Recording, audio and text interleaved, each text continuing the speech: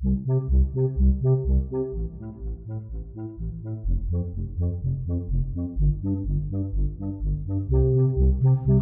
and welcome back, or welcome for the first time to Playtime. My name is Andrew Barnett. I am a child therapist who lives and works in Asheville, North Carolina, and this is a podcast dedicated to play therapy, coming at play therapy from a child-centered perspective. And today on the podcast, I want to chat about parents and family sessions. Obviously, when we see children, a big part of children's treatment is working with families and talking to families and conceptualizing what we do for the parents or the caregivers that we see who bring in these children. Depending on where you work, it's very difficult to have a therapeutic relationship with a child without having a solid working relationship with the parents. And I think that as child therapists, many of us can agree that the issues that children are struggling with and the reasons why they're coming into therapy can often be things that have happened to them in their lives outside of their homes.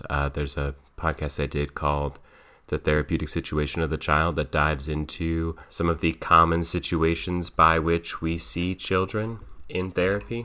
But many times when we're working with families, we're addressing something that has come up inside of the family system, and the child has simply been labeled as the identified patient for whatever it is that is happening inside of these families.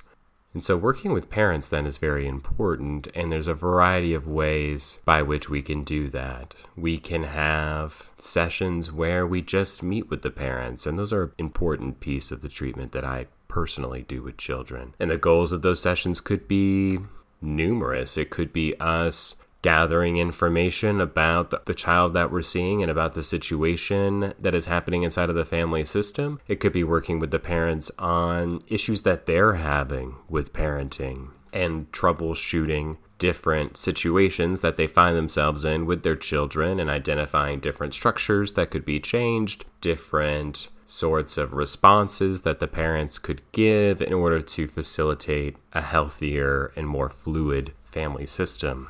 We could do family sessions where we have the child and the parents in there together. And those sessions could be talk therapy sessions, which often is not meeting the child where they're at any sense. But those sessions could be done to address a particular thing. It could not be talk therapy when we have family members and the child in session together. Those sessions could be play sessions, and that play could be directed by us. It could be non-directed play. And the goal of that would be to have a level of healing and interaction and connectivity between the child and the parents to address perhaps attachment issues, to address different emotions that have been bubbling up for either the parents or the child that have gotten in the way of them connecting the way that they would like to.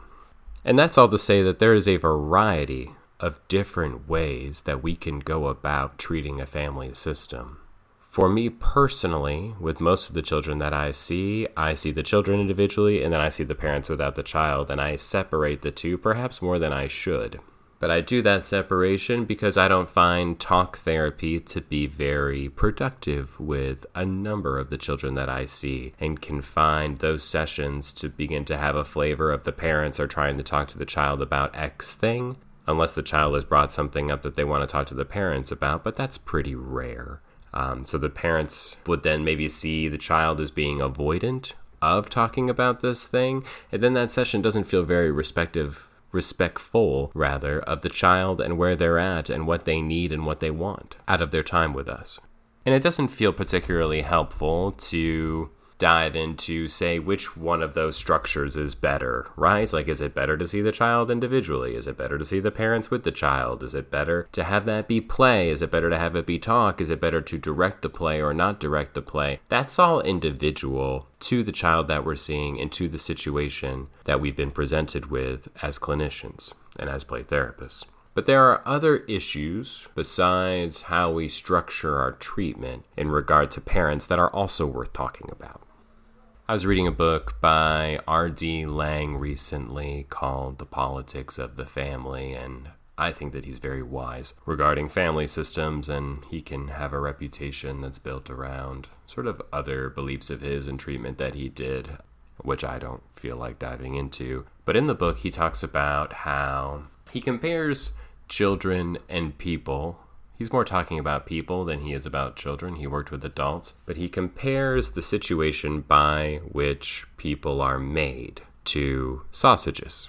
And he says that, people can like sausages or not like sausages, but no one wants to put a whole lot of thought into how a sausage or a hot dog or whatever is created. That it's a dirty, messy process, and it's not, doesn't feel good to think about everything that went into that sausage being made.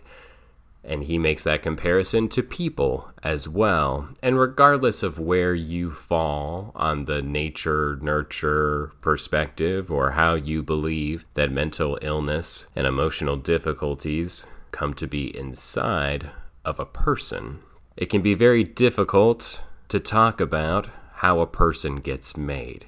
It can be difficult to talk about the families and schools and institutions that mold our children, that shape their experience, that create their values, that, these places that they inhabit and these systems that they inhabit and these relationships that they have create who they are as a person.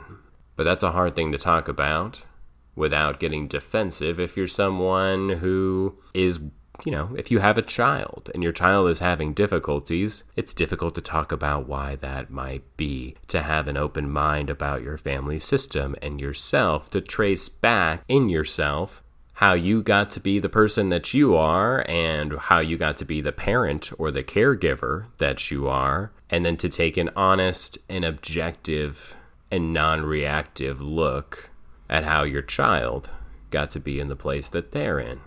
And that's my personal goal when I'm working with a family. I want to be able to reach that place of them being non-reactive to that sort of exploration of themselves and their child and their family system.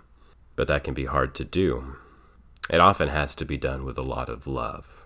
Like, I don't personally have any sort of judgment or vitriol towards parents or adults who are part of these systems. They existed in systems themselves. In the same R.D. Laing book, The Politics of the Family, he talks about how he was asked to do an assessment for this teenager to see what was going wrong with this teenager. And he decided that the best way to go about doing that would be to go to their house and spend time with them over a period, I think he said, of like 2.5 hours, where he interviewed different members of the family, where he observed, and he got to see what their home is like and what their home feels like. And in this situation where he's trying to assess this teenager to see what's going wrong, he is talking to the mother, and he asks the mother, let's call this teenager Josh. He asks the mother who Josh takes after as a person. And in lots of families, people will say things like, oh, so-and-so is like so-and-so, who is like so-and-so. Like, we can imprint different people from the past onto children in the present. That's something that's done fairly frequently. And the mom in this scenario says that, oh, Josh is like me. Josh is like me when I was a kid. And so then Laing asks, okay, well then, what's the problem? From your perspective, like, you are similar people, you understand what the problem is. And the mom says that, well, he doesn't listen. He doesn't do anything I do that I ask him to do. He's very stubborn. And so Laing says, okay, so what did your parents do when you acted like that? And the mom says, well, my mom says that I took after my dad. And when I used to get stubborn like that, because he would get stubborn like that, he would go out all the time and not tell her where he was going. She would beat me, and I didn't do it anymore. So we have a scenario here, and I don't think that this sort of scenario is unique to the family that's described in Laing's book, where we have a son, Josh, who is said to be like his mother. She is said to be like her father. And when she acted the way that Josh acts, she was beat by her mother. And fortunately, as a society, we have moved away from it being okay to beat children. It used to be much more okay than it is now. we have come to an understanding that being violent with someone is not appropriate, and it's not okay, and it's not respectful, and it's not loving, and it's damaging. We understand that now, and we didn't, people either didn't used to understand that, or didn't care, or avoided that understanding. Regardless, as a race of people, the human race, we have made some gains in that regard, and we have evolved in our understanding and respect of children's emotions, which is pretty cool. But I shared that story to say that both it's important to have empathy for the parents in these situations, to realize if we're feeling frustrated with them about a particular thing that we wish they were doing differently, because these sorts of things, and by these sorts of things, I mean whatever behavior Josh is exhibiting in his family, which is the same as the mom exhibited in her family, which is maybe similar to how the dad was as a kid, can go back a long period of time. And we don't often have a sense of how far back it goes. We are very lucky if we're able to work with children, parents, and grandparents. That's just 3 generations. But issues in a family system could go back much farther than that. Who knows how far back that goes back in Josh's family?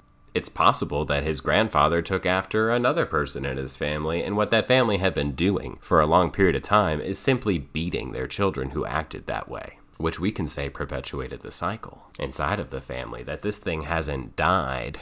This whatever it is that's causing issues in the family hasn't died. It's just been beaten into submission. And at least this mom, Josh's mom, in this scenario, which I'm probably taking on too long, but I think hopefully it's helpful. This mom is not beating Josh, right? She's going for something different. She's entering into treatment for Josh. And Josh is still seen as the problem, right? And in this family, he has still been identified as the person with the struggle, even though maybe we could say that this is a struggle that lots of people in the family have had over a long period of time. But I think it's naive of us, at times, also, to believe that we ever truly know what's going on inside of a family, that we ever truly know what a magic solution to a particular problem in a family might be. And there's a lot of places where we can fall into traps when we're working with a family. We could believe that the solution to something is relatively simple and wish that that thing would happen and explain that thing to the child if you're being directive, and explain that thing to the parents, and then hope that that all translates into the child being, better, more whole, less mentally ill. We can also get into a trap of blaming the parents for what's going on and feeling frustration with the parents for not doing things differently, but that's also missing the point if we think that it's simply that simple. That like, oh, if this parent was just a little bit nicer, or oh, if they were just a little bit more respectful of their child's emotions and made more space for them, that things would be better, and they just won't do that. Which isn't to say that some of those things aren't true. That there can be small things that we do and say, and that we say to parents, that can help shift the dynamics that they have with their children, especially in specific situations that could help the family system run more smoothly. That's true. But that doesn't mean that we have an understanding of what's going on. It just means that we've provided one helpful thing for one particular kind of situation. But some of these dynamics that exist in families have existed for a long time. And they can be dynamics that no one, including us, has an accurate understanding of. So when I'm working with a family individually, or parents or adults in a family system individually, I could be doing one of a few things.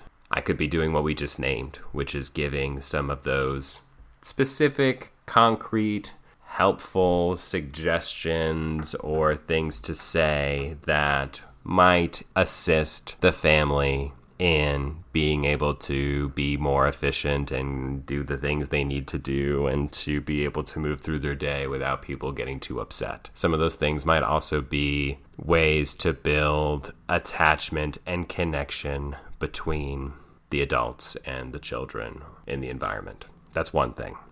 Another thing that could be done in those sessions, and this is only if you have a clear sense that a family is able to participate in this kind of discussion, is to look at the family system as a whole, to look at the different dynamics in the family system, to look at perhaps how things were for the parents when they were children, to get them in touch with the child that they once were, to the pain they experienced as a child, to maybe for those parents take their parents, so the grandparents of the clients that we're seeing, off of the pedestal that they put them on, and just to have a realistic sense of their own likes, dislikes, and preferences when they were children. To not fall into a place of saying, well, everything that happened in my childhood was for my own good.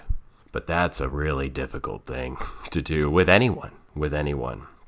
And no one can be forced to take that stance or do that kind of exploration.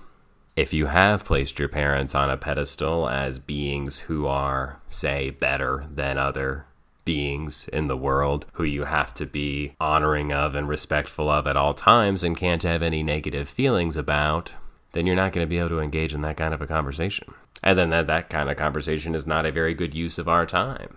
And then to be totally frank, those are parents that I might end up seeing less frequently.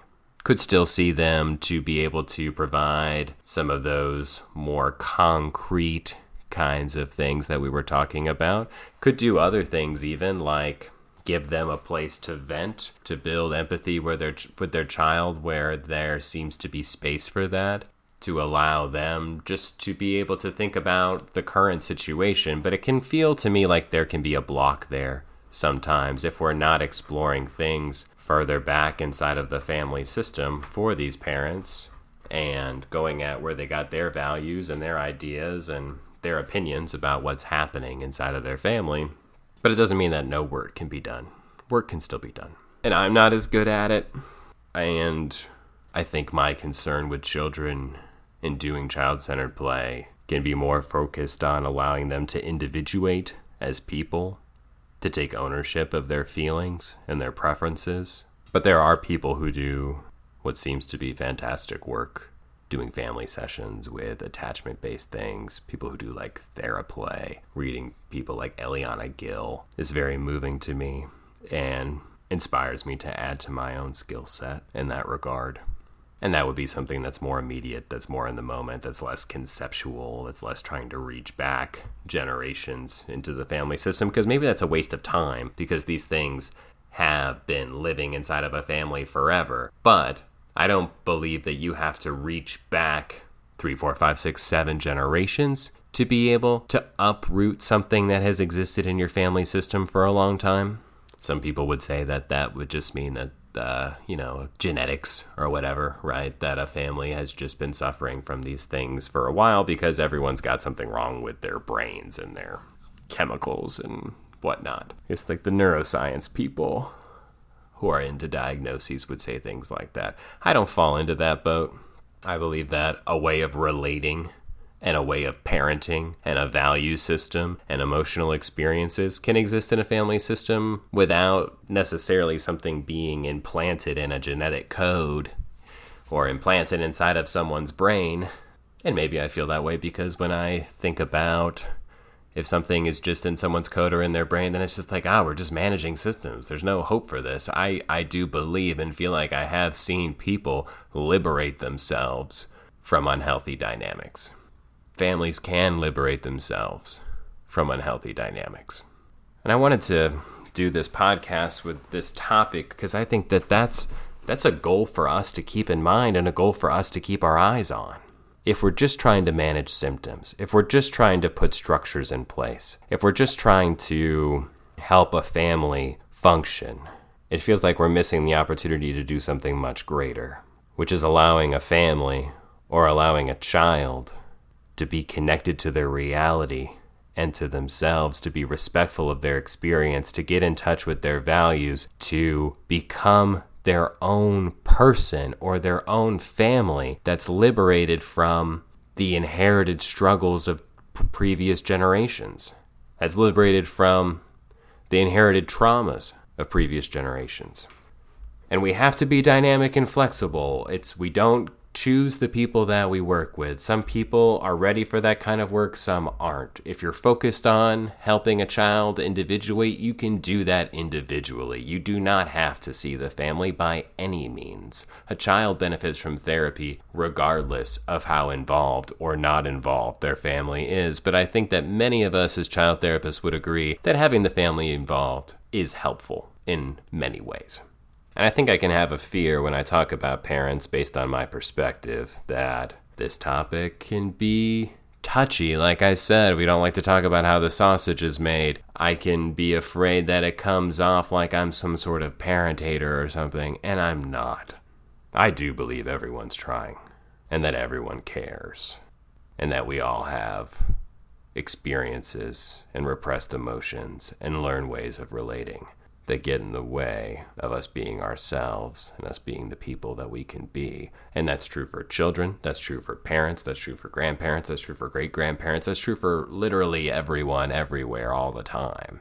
And just because it's uncomfortable to talk about how people are made, it's still something that is important for us to do if we have hope of becoming the people that we can be. And that's a lot of conceptualizing. And that's a lot of stuff that's maybe separated from child-centered play and separate from what we do in our sessions when we're just with children. Keeping any of that in mind while we're with children in session doesn't feel particularly helpful to that child, but it is helpful to think about when we're talking to the parents. And to tread lightly and to tread with respect, because if we're asking someone to take a hard look at themselves and a hard look at their child, and a hard look at the way they were when they were children, we're asking them potentially to do something that they might have never done before, and that they've never been asked to do before. Possibly something that they've never even considered doing before.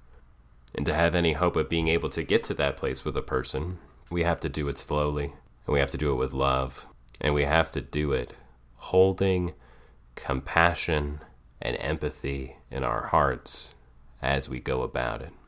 That it's a road we can walk with them, and they can be defensive, and they can be angry, and they can be sad, and they can be however they want to be. Just like the children we have in sessions, they can be however they want to be, or however they need to be. And it's not a failure if someone's not able to walk that road. But again, that doesn't mean that we shouldn't have it as a goal for our time with families. And that's all I've got for this episode of Playtime. Thank you for listening. If you'd like to contact me for any sort of reason, please feel free to do so. I love hearing from people. My email, it's barnettchildtherapy@gmail.com. That's my last name, Barnett, BARNETT, childtherapy@gmail.com. Please rate, review, subscribe, tell a friend, all of that good stuff. And see you next time.